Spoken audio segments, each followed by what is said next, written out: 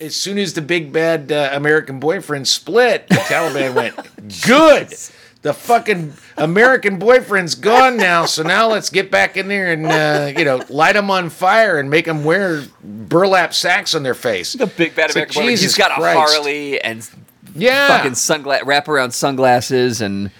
Yeah, he's basically Jason Statham. He's Jason Statham in the Expendables. He's Vin Diesel. Because Jason Statham's not American, right? Like, let's. I know, but all right. I'll go Vin Diesel, but Vin Diesel is familia. Vin Diesel is an honorable man. I would say the American boyfriend is probably not that honorable. I'm Don Hall. And I'm David Himmel. And this is the Literate ApeCast.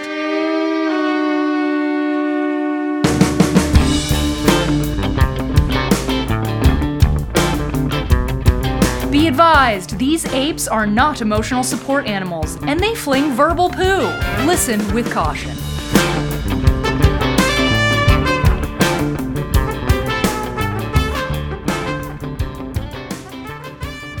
Is the world going completely to shit, or is it just the news, my friend? Well, I mean, we could start this very quickly. Like, the news is to blame for all of it, for making us feel like it's going to shit. I mean, no, it's not the news's fault. What I think is the world has been going to shit since humans took control of it. Like, there's been a slow decline of horrible things. The murder rate has spiked ever since humans started killing each other. There were no reports of murder when it was just lions and elephants and shit, right? They didn't call it murder. It was just it was dinner time. And why is it any different? Why is it any different with humans than it is for like lions and antelope? Because they're just better people than we are. Lions are better people than humans are. This isn't a Pixar movie. This is not a Pixar movie. Buddy, those are documentaries. Oh, okay, fair enough. Zootopia is a documentary about... that's not Pixar. About Afrofuturism. Well, it's Disney. Same shit. Is it? No, it's DreamWorks, dude. It's DreamWorks. No, it's not. It's Are you Disney. Sure? Yeah, it's because I watch it all the time on fucking Disney Plus. I guess you're the one with the kid. Yeah. Don't come at me about Disney movies, buddy. I will not. All right, I'm backing that. I will back that shit off. That is totally fine. We could take the nihilist approach that nothing matters. It's all dying. It's what is that? The great and mighty Woody Allen said in Annie Hall, the universe is expanding, that whole thing. And, Yeah. So there is a level of that. But no, the reality is just this week was just a hard week to get through the news. Like, all right, so tell me what, because this is the thing, and I hear it from you. I get a little of it from you. And then Bob Fisher puts on this fucking just gloom and fucking doom. The world's coming to an end, and I can't find any hope in a hopeless land. And when when we were in L.A., we were hanging out with my buddy Don Smith, and we were talking about my disbelief in we've already had the conversation how I don't believe there is such a thing as evil. And so he and I get into this long, and he finally gets really mad at me. He goes, you know what? Fuck you. I love you, but fuck you. I believe there are good people trying to do good things. That's it. Shut up. Sure. And so we talked about other things. Very funny. But at one point, I'm talking about this, and Dana looks at me. She goes, how do you do that? How do you do that? And I said, what? She goes, you sit here for an hour and talk about how hopeless and shitty and awful everything is in the world, and that's a completely normal thing, and somehow you still are optimistic? Fuck you, that's stupid. I was like, oh, maybe I am kind of stupid. I'm foolish. But you do have a really unshakable optimism. And we've talked about this. I've said this about you to you. It's something I admire greatly about you, that your optimism... And it's not a Pollyanna optimism. No, it's not like you're not an uninformed idiot. Yeah, you're just walking around bumping into things, going, "Oh, life is good." Yeah, like you're choosing. You're making the choice to be like, all right, yes, here's a bad thing, but here are, 3 good things to balance it. So the world is balanced. There's balance to the universe. I absolutely believe that you are everything happy Thanos. Is balanced out. You are happy Thanos.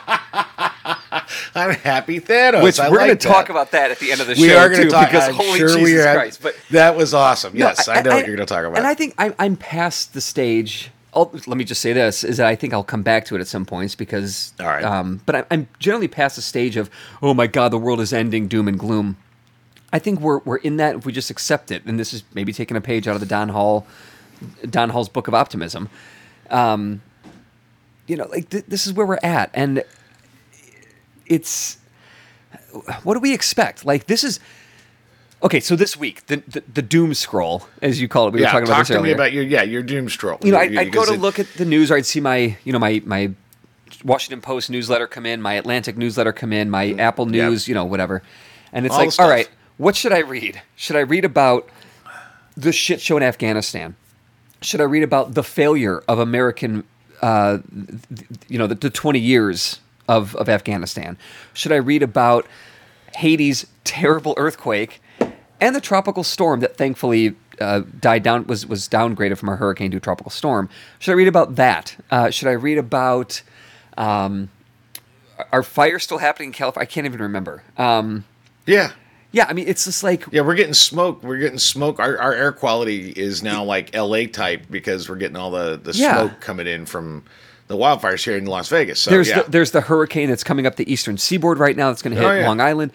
It was just like, there was nothing... I couldn't even find dumb shit from Fox News about, Christy Brinkley steps out in a bikini, whatever Fox News bullshit they put on when the world is...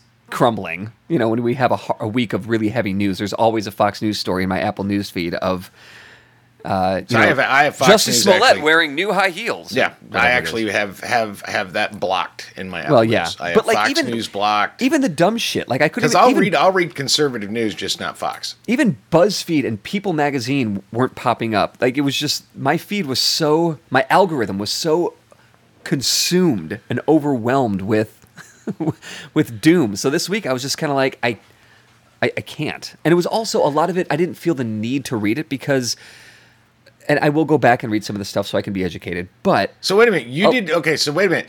You literally got doom scrolled by headlines alone?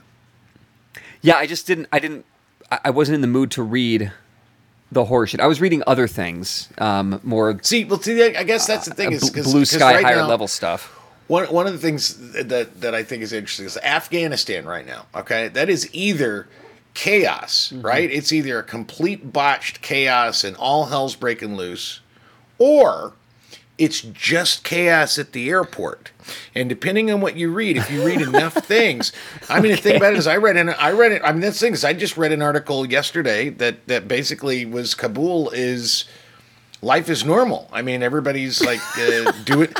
This is the thing. Yeah. That outside of like the 4 square miles surrounding the airport, people are working. They're doing their jobs. They're watching Netflix. They're living their life, and it just happens to be in this one particular area where everybody's terrified of the Taliban is trying to get out, where it's just complete fucking utter chaos, and so.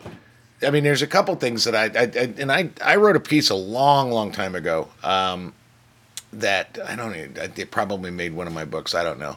But basically, it posited the idea of, a man building a balsa wood house on Miami Beach. Right. And how wonderful it was to have this. I mean, he's got a seaside view. He's right there on the beach. Yeah. He gets up in the morning, and instead of taking a shower, he just goes and jumps in the fucking ocean. And dream. Oh my God, I'm so but jealous it's a of this fucking guy. balsa wood house, and all it takes is so one what? tropical storm, and that shit's knocked down. Yeah. And so my question is, and maybe this is, because Dana and I have talked about this a lot in our marriage, it's like the idea of setting certain expectations, that expectations are the road to sort of this anxiety that you're talking about. The expectations are that pure you're going to shit. have a week.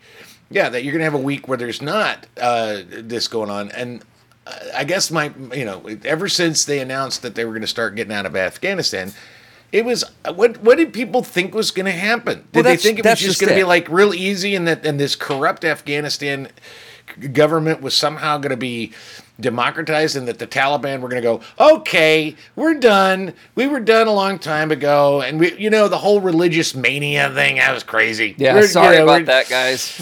Give me a Coca-Cola and a smile. No, that was not going to ever happen. No. And so I read, I think it's interesting, is I read on one hand, how botched and how horrifying this is.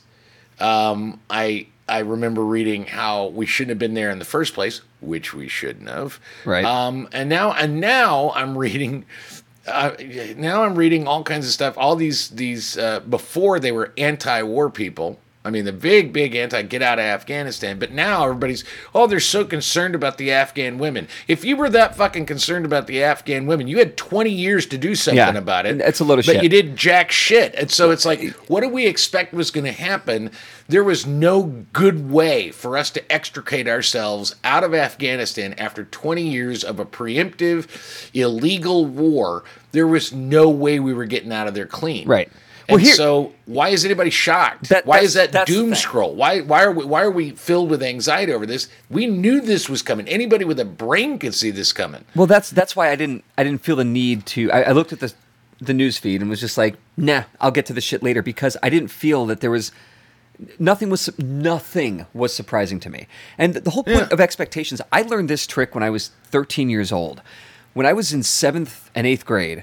And I was in the midst of the bar bat mitzvah scene, where every Saturday we had at least one, sometimes two bar bat mitzvahs to go to. I would have all these expectations about, the girls I'm going to dance with, or maybe I'm going to kiss my girlfriend, or like what fun it's going to be. And I was always disappointed, because it didn't play out the way that I had expected it to. So I learned pretty quickly, just don't go in with expectations. Just go. And what happens, and do what you can to dance with the girl you want to dance with, or kiss your girl, whatever the hell it was that I wanted to get out of it. Just make that effort in real time and see what happens.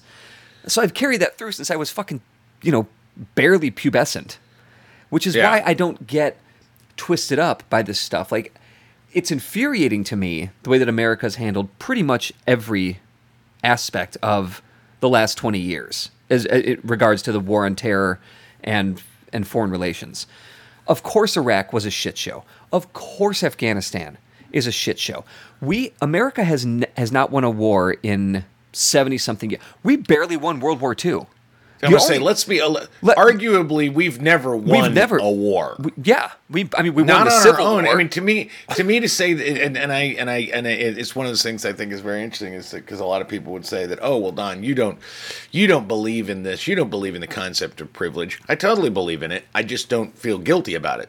But the thing about it is, it's the same idea that America has won a war, any war. Yeah. That America won it is the same as anybody saying that they accomplished their, Fortune 500 job by themselves. Right. It's just, no, it's right. Like, shut the fuck up. Shut up. Everybody's a part of this. And it is the thing that is probably, I think, the most myopic part of society right now is the idea that we're separate, that for us to succeed en masse, it has to be at the expense of one or the other, or that kind of thing. Yeah. And that's a very competitive thing, and I totally understand it. But it's sort of like everything we've ever done that was like really an advance was done as a unification of groups of people that probably wouldn't have dinner with each other. Yeah. That's just the thing. I mean, we can look at. We've never installed a government successfully. I mean, we installed a government in Iran back in the 70s, but that lasted for about a minute, and it really, really backfired. Really backfired on us. We saw what happened in Vietnam. We went to a war that had been fought for decades before we even got there, that nobody could win. We did the exact same thing with Afghanistan. The exact same thing. What we did. We trained what became the Taliban to fight the Russians. We gave them money, training, weapons. Yeah. And then they used them against us, and then they used the Soviet weapons that they left behind against us. It's so not a surprise. We're not good at winning wars, at solving the world's problems, at installing democracy. Fuck off. It's a really interesting thing, because I read an article that I thought was actually dead on, like absolutely on point, is like, will anybody ever learn how to handle Afghanistan when it comes to like larger countries coming in and trying to, and China's got it. They figured it out. They've watched Afghanistan go through people, literally governments coming in and saying, we're going to fucking pummel you. We're going to beat you fucking down until you do what we say. Yep. And as soon as they leave, they say, yep, go fuck yourself. Thanks for the money and the weapons. And now we're going to do our own thing. China is really making overtures in a cooperative way with the people of Afghanistan. And they're going to win. They're going to win Afghanistan because they're being persuasive rather than forceful. Punitive. And amazingly, it's funny because it's like maybe I just if there's a frustration that I have with specifically Americans and the American outlook, is we had 4 years of Donald Trump, who was a big pissy bully who used the internet to shit all over everybody. And amazingly, he didn't change minds. He did not win hearts and minds. Nope. He divided people. And so the people that want to win hearts and minds, what do? They do exactly what Donald Trump did, which is the same thing as the United States. We say, hey, what we're going to do is we're going to scream and yell and lecture everybody else in the world and hope that will somehow change hearts and minds, and that's not how it works. And one of the things that I thought was interesting in terms of like the doom scroll, and I'm not doomed about it, I just think it's funny. I'll be honest with you, the absurdity of humanity. 3 years ago, almost like last week, 3 years ago, since Greta Thunberg held her strike, right? And I thought, wait a minute, you mean a child shaming and lecturing us didn't foment change? Yeah. Because it doesn't look like, I mean, the IPCC came out last week. It doesn't look like anything she said mattered, except for that we got into a big fucking argument about people trolling a child. And then we immediately, the other side, trolled another child because he had a smirk and a MAGA hat. I mean, when are we going to get it in our heads that the beat people into submission and make them afraid of things isn't a way to win their hearts and minds? It's a way to try to subjugate them. And in America, we can't even get people to fucking wear face masks. So I know subjugation's really not a great policy. It's just not a great policy. And so in terms of the news, here, I'll give you I guess this is why I, have that optimism. And I think I've told you this before. It's one of my artistic images, my go-to artistic images. And we did a show called Cross Currents that was really based on this idea. But I look at the whole planet, I look at the whole world as, just imagine a giant, like New York apartment building, right? It's like it's like 100 apartment windows. You can see it. You stand from the street and you see 100 apartment windows. And they're only now imagine the front facade, like just the first 4 feet of it it's just sliced right off, and so you pull it back, and now you can see, like an advent calendar. You can see everything going on in all of these 100 apartments on any given day. You can see everything going on. Yeah, and know that in those 100 apartments, that there are going to be 5 of them where somebody's dying. Somebody is dying, and either it's cancer, or it's a murder, or it's whatever, accidental. 5 people are dying. Yeah. On the other hand, there are 5 people who just had a baby, and now they've got a baby in there. There are 5 people that are contemplating suicide, and 5 people who are having birthdays. And there are 5 people beating on their spouses, and there are 5 people caretaking for, like being romantic or sweet or whatever. Yeah. Is that to me, maybe that's why I have optimism to the world, is that I expect the death. There's a war. There is always a war somewhere. Yeah. For as long as there's been written word, there has been written word about the wars that are going on. There's wars everywhere, and it's always going on somewhere. There is devastation. There is disaster. There is climate change. There is disease going on somewhere all the time. Yeah. But there are also, while there's war and famine and all this stuff, there are kids going to Santa Monica Beach and swimming in the fucking ocean and throwing a fucking ping pong ball back and forth and laughing their fucking asses off. Do you know how happy my son is? He's 3 years old. He went to the beach last week with school. Yeah. He took a field trip. Got to ride on a bus. Whoa. To the beach. Yeah. Yeah. And there is this bizarre expectation in our overly leisured world right now that every moment is supposed to be carefree and wonderful. Right. Well, I think that's the American myth. I think that's part of the myth that comes out of the larger myth of American exceptionalism, is that there should be no hardship. Because for a long time, a lot of us, from the fall of the Soviet Union at the end of the Cold War, those 10 years between end of the Cold War and 9/11, there was nothing. Like, everything was pretty freaking great. The economy was booming. Like, we had gotten AIDS under control. Like, everything was fantastic, except, Bill Clinton stuck a cigar up an intern's I mean, the thing about it, again, for every and I guess that's why I can't buy into the concept of evil. I can't buy into the concept that things are worse than they've ever been before, because for every good thing you can say of that time period, there was the omnibus bill, and all of a sudden a real huge crackdown on getting what Hillary Clinton called at the time super predators, which equaled young black men, putting them in prison. So for every, hey, look how wonderful it is, there's some black kid that got put in prison for the rest of life. During that very same time period, in Chicago, John Burge was torturing black men into admitting to crimes they didn't commit, so he put them on death row. So for every good thing going on, there's going to be an equal and opposite bad thing happening to somebody. Well, that's just it. Because a lot of the crying about, oh my God, it's like, well, yeah, of course it's terrible. There's always terrible things going on. So a lot of the oh my God and the wailing about it is coming from liberal white people who never had to deal with hardship because they're white people. I don't think it's specifically liberal white people. I think it's mostly what I'm seeing anyway.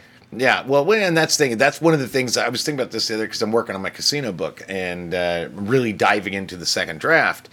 And one of the things that's kind of interesting, if there was, I don't know if there, I mean, I'm not going to make this a subtitle, but if there was sort of a subtitle to the thing, it would be something to the effect of what happens when you pull a liberal out of the hyper progressive bubble of Chicago and put him in an area where there's just a bit more reasonable discourse. Well, I would argue right there that Chicago is not hyper progressive at all.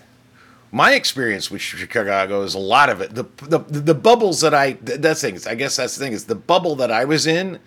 I worked for fucking public radio, dude. I was in a bubble of hyper progressive liberalism, but it's all bullshit. It's ideals. Then I got theoretical. Then I got put into a casino a mile off the fucking strip where anything goes, and it's just like some of the people on the lowest end. Anybody wants to talk lots of white privilege just needs to spend like a day in the Wild Wild West and watch all these methed out white people and just at the end of their fucking rope spending the last begging for $5 in free play so they can buy a pack of cigarettes. Yeah, tell me about your privilege then, because these people they're on the ass end of dick weed. They are having a hard time. The progressive theory of it's totally theoretical. Katie and I were watching last night. We were just kind of farting around the house. We wanted PBS, so we put on some show about the Great Chicago Fire. Did you know that Chicago burned to the ground, like totally fucking burned to the ground in like the 1800s? That's crazy. It's a crazy story. It didn't actually burn completely to the ground, but okay. Well, I mean, a lot of it did. It was a big fire. Well, anyway. a good chunk of it. Chunk of it. About 45%, which isn't even half. No, but anyway, so there was apparently this fire. But anyway, so the fire, they're talking about like the build up to it, and when Chicago was built, it was a city of haves and have-nots, and there was the extreme, and a lot of the have-nots were Irish Catholics, because the Protestants running Chicago did not like the Irish Catholics, hence why Mrs. O'Leary got the bad rap that she got, etc. Yeah. So I mean, nobody really likes Irish Catholics of any kind. I mean, I don't know why anybody would. But we have to be nice to them. They're here. Whatever. We don't have There's a difference between nice and kind. You can be kind to them without being nice. So all kidding aside, just a quick side note on like the Irish Catholic.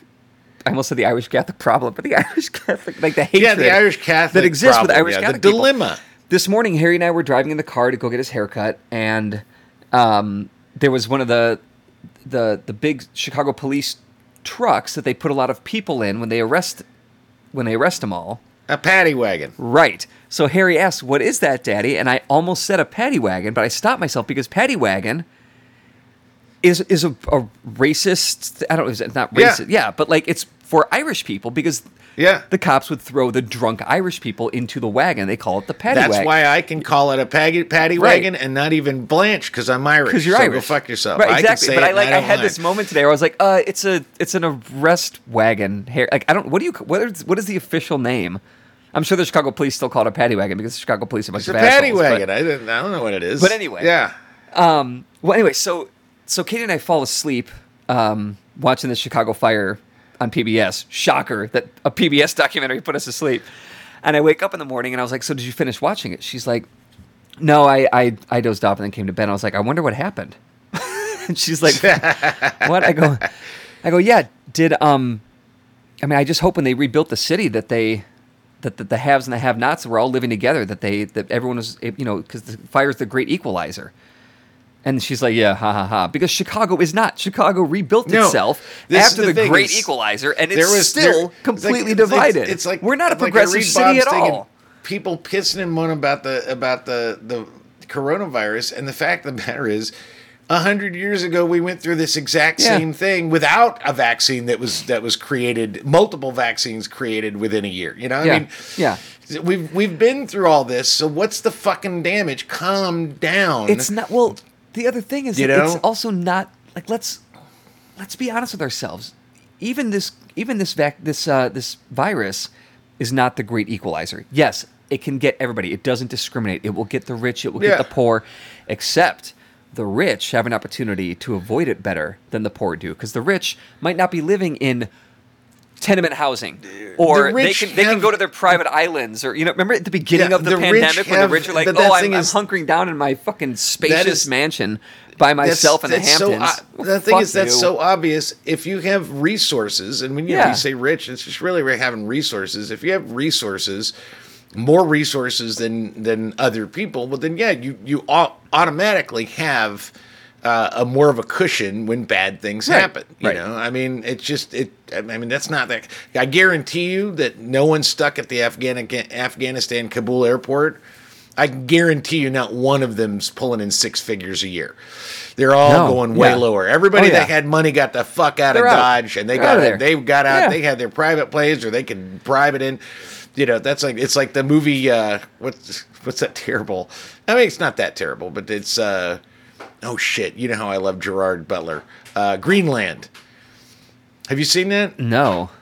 It's not a great movie, but it's basically an end of the world kind of movie. Okay. And the aliens have come and everything's going, and there's only one place you can go, and it's Greenland, and they have a lottery for people to get on the plane so they can evacuate the cities and all this kind of shit. And, and he gets one, but his wife does it, and all this nonsense. I mean, it's just high drama, right? Yeah. But that was one of the things so funny. It's like, really, it became who gets the thing and who has to sit in their house and wait for devastation to happen.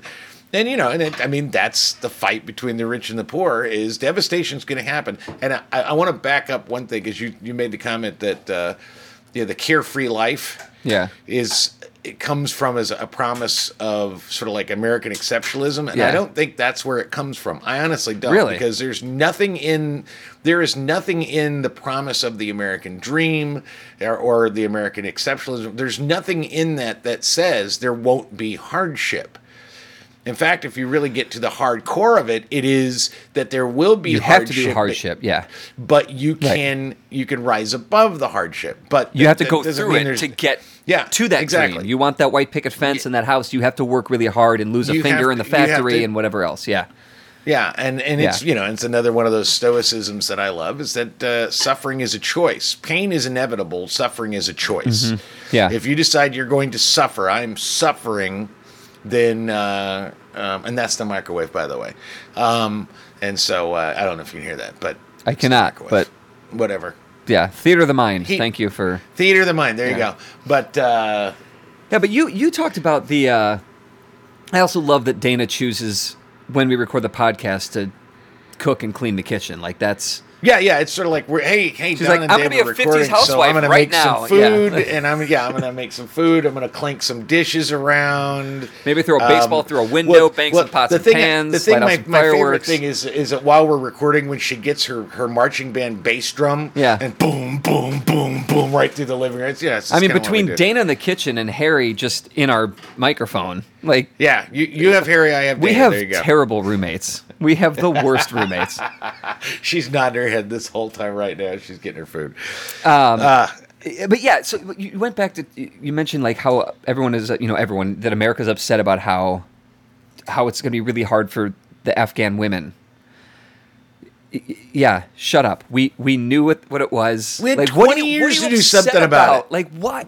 And also, we had 20 years to recognize there's nothing we can do about it.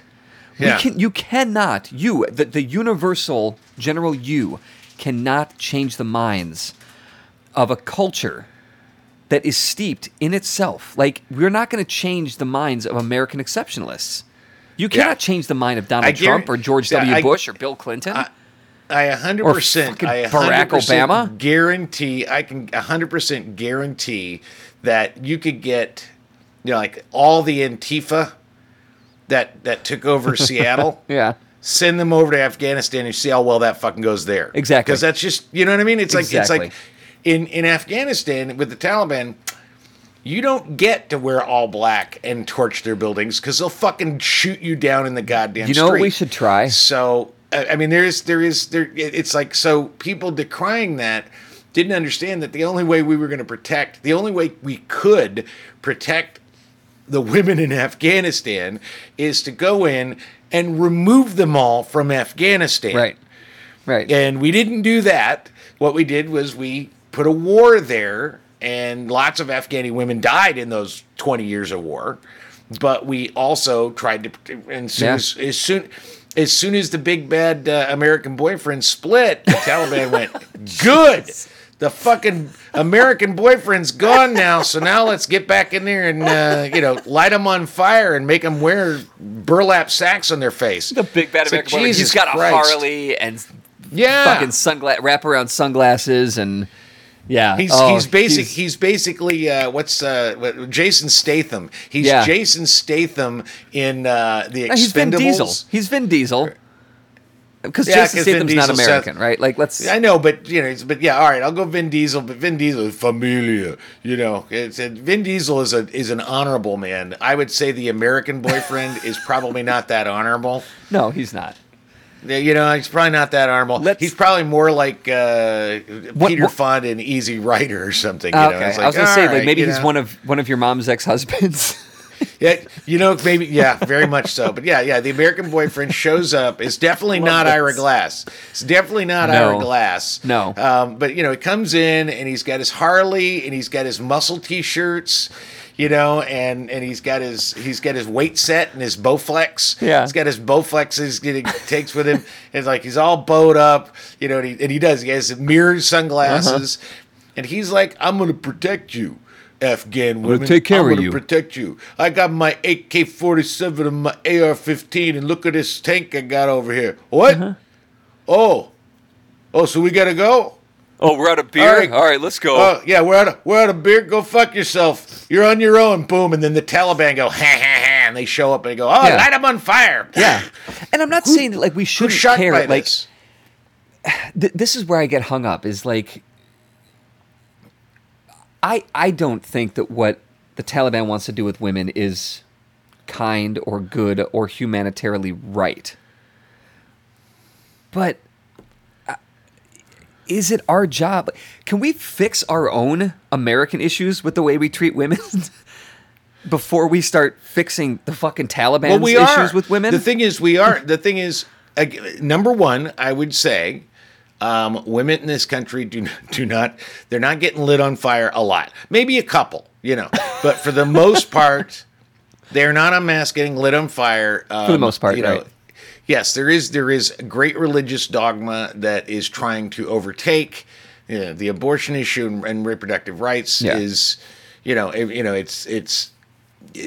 a lot going on, but I still think at maybe not at the worst, but in mass, American women are treated far better by American men than Afghanistani women are Afghan women are treated by the Taliban. But we didn't care about let's it. just be honest. We didn't give a shit. We didn't give a shit until it was like, oh, there's a place called Afghanistan, and they attacked us. Well, not them, but our allies in Saudi Arabia that harbored the terrorists that actually did it. You fucking morons. It's why China's got the idea, because nobody's fighting over Afghanistan because we want to give them democracy. Everybody fights over Afghanistan because it's a fucking entire country filled with fucking minerals and metals that are used in modern technology. That is what it is. It's all about the mineral rights of that goddamn country. And we have and that's Ford the only trucks reason to does make. it.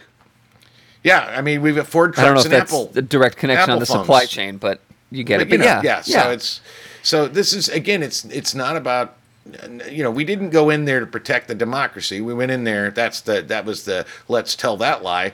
We went in there because we wanted to keep their shit. We wanted their shit. Part of it.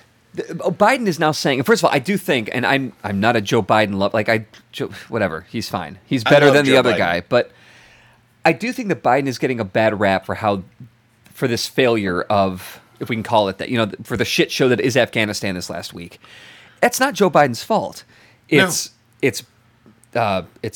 Reagan's fault. It's Clinton's fault. It's Bush's fault. Both Bushes. It's Obama's fault. No, it's the history. It's not even their fault. The fault that's happening right now is the generals who planned the evacuation. Let's just be simple. Let's be real simple about it. I'm talking administration, America's way of approaching it. If you want to blame the reason, if you want to blame 20 years in Afghanistan, there's only one person that deserves the blame. There's one human being that deserves the blame for Afghanistan. Donald Rumsfeld. He should hold it. No. Bin Laden. Fucking Dick Cheney. Fucking Dick Cheney is the guy. He was the architect of this thing.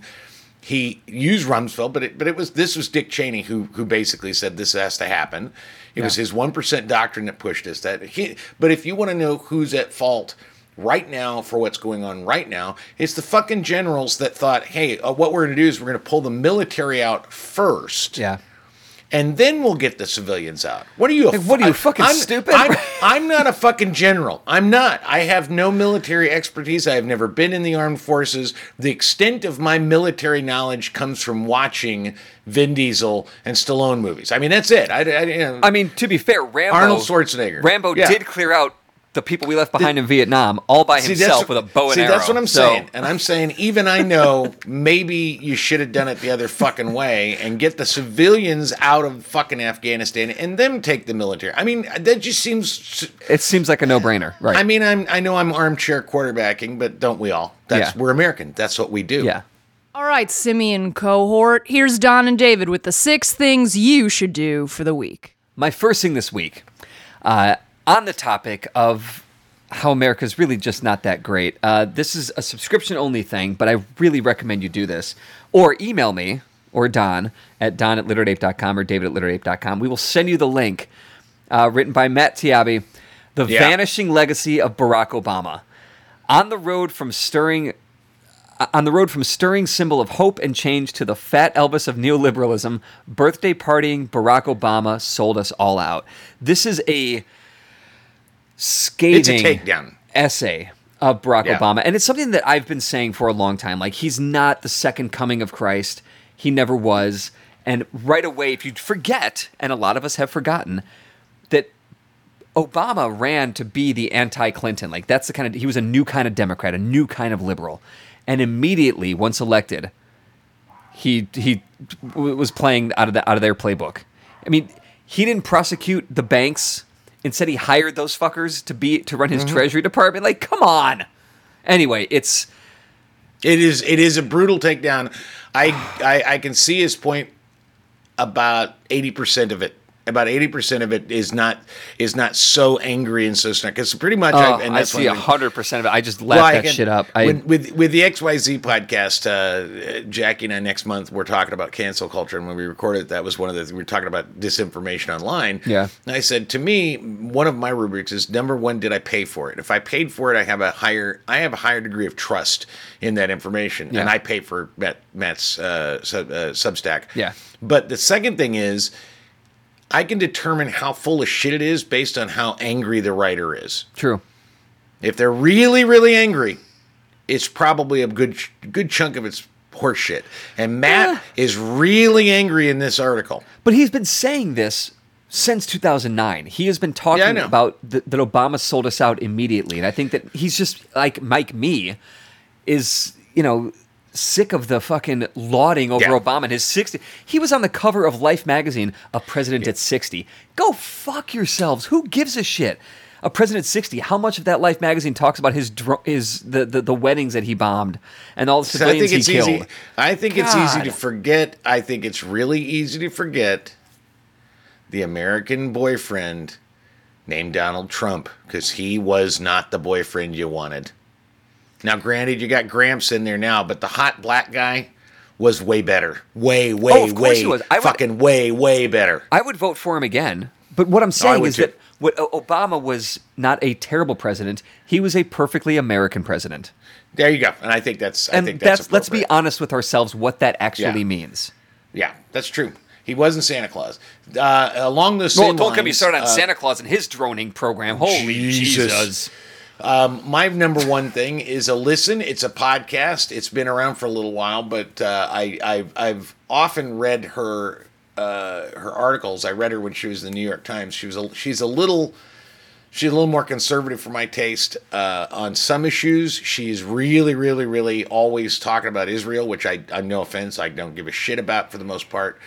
But she has a podcast. I don't fucking care. Yeah, whatever. Fuck that place. I'm sorry.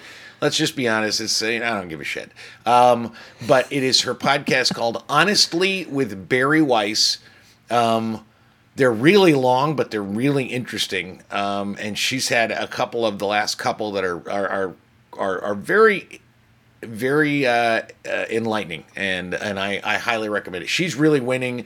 She's a great interviewer. That's the thing I like the best about it, is that she gets really good people on, and then she's a really good interviewer, and so they get in some really good topics. And so I've enjoyed that podcast, Honestly, with Barry Weiss.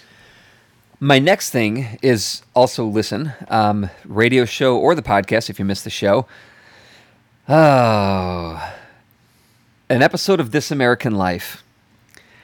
How do we do that? Because our first episode was called Ira Glass's. I feel weird. I feel weird saying it. Here's why you should listen to it. Well, one, Ira Glass isn't on it other than to just introduce the show. And he tees it up, and then he gives it to an actual reporter who's got a voice that you can stand a little bit. But this is it's really cool. It's called Act 5, and it is about a group of inmates at a high-security prison or just outside of St. Louis that are rehearsing and perform a stage production of the last act of Hamlet. And oh, wow.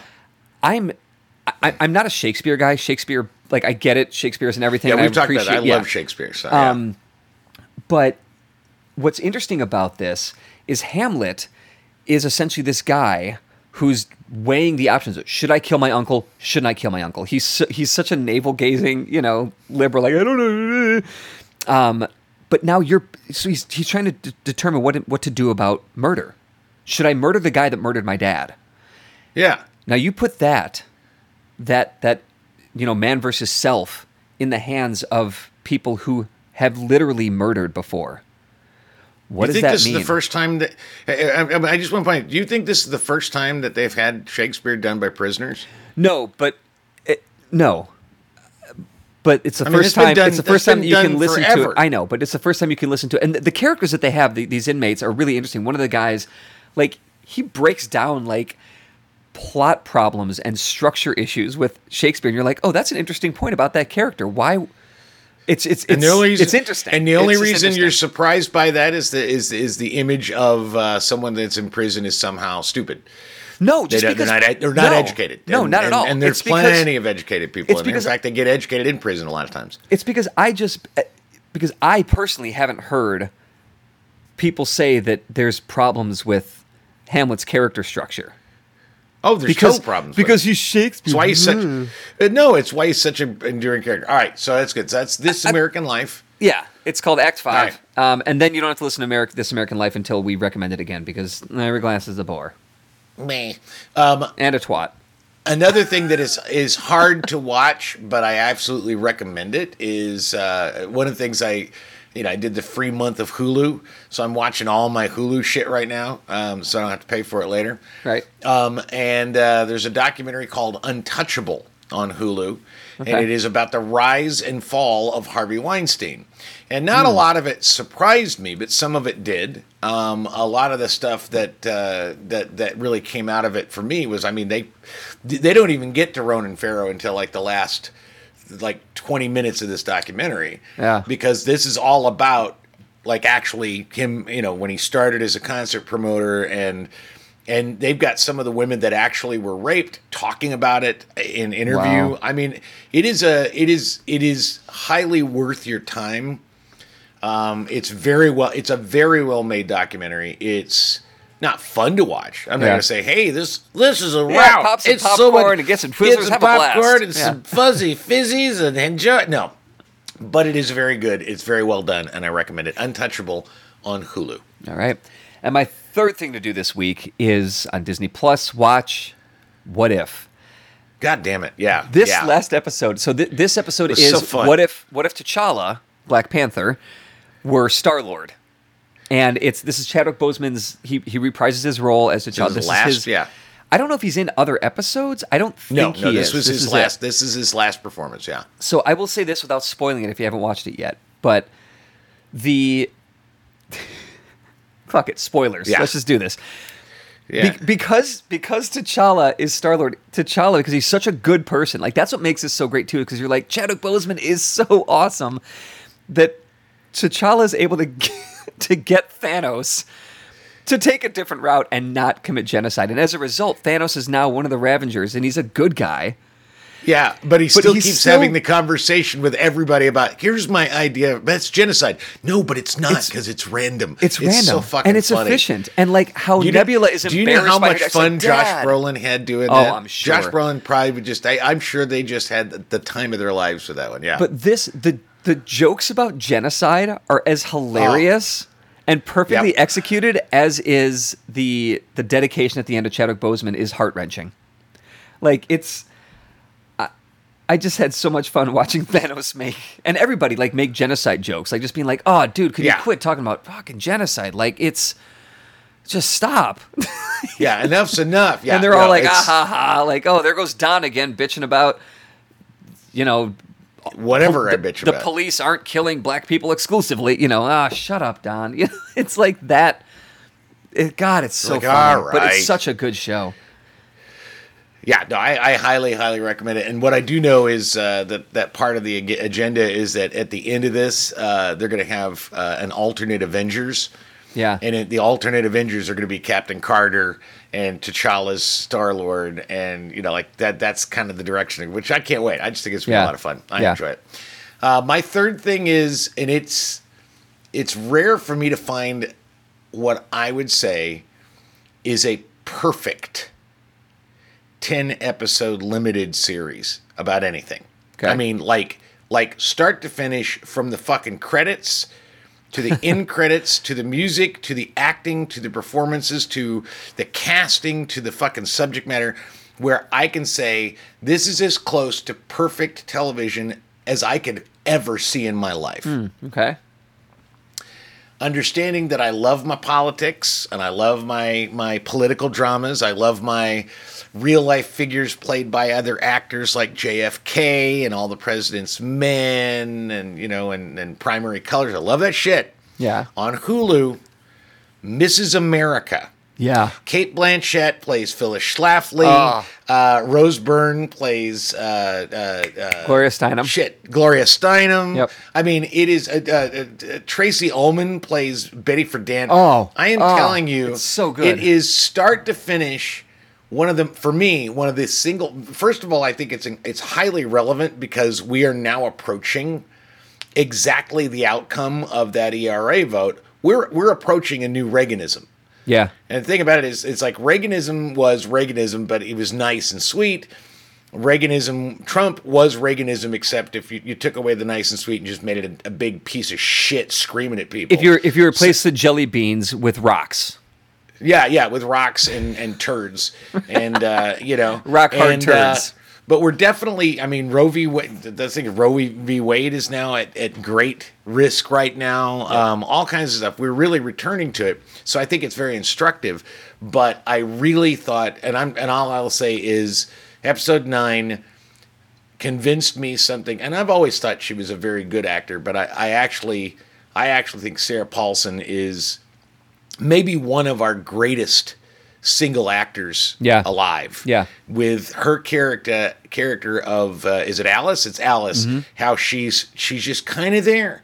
She's just kind of in the background. Like for 8 episodes, she's kind of in the background.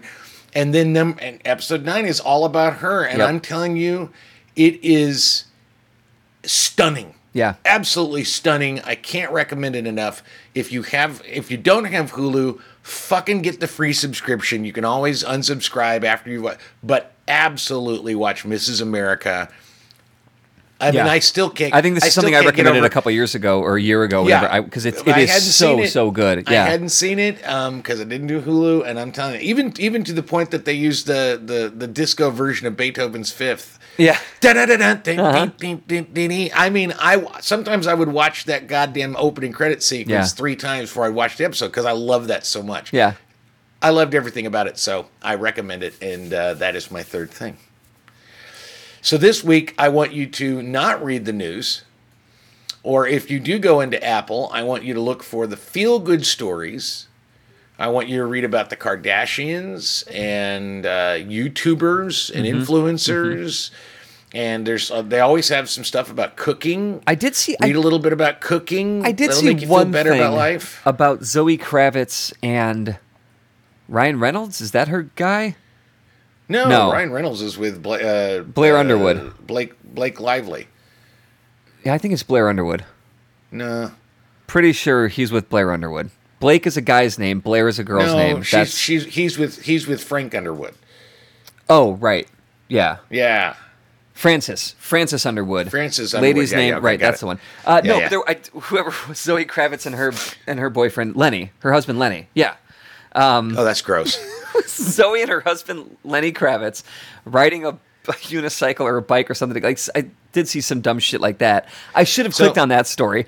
So then I would know that Zoe Kravitz is not married to her father. Exactly. Read some fluffy shit so you don't get beaten down by the news, because trust me, for every Afghanistan, Kabul chaotic thing, every kind of nightmare, there is a guy who at the 350-pound grill, Heart Attack Grill here in Las Vegas, who beat the record and ate 8.5 pounds of fucking hamburger in like 5 minutes. And so for every bad thing, there is an equally stupid thing. And let's spend a little more time with the stupid, and life will seem a lot less anxious.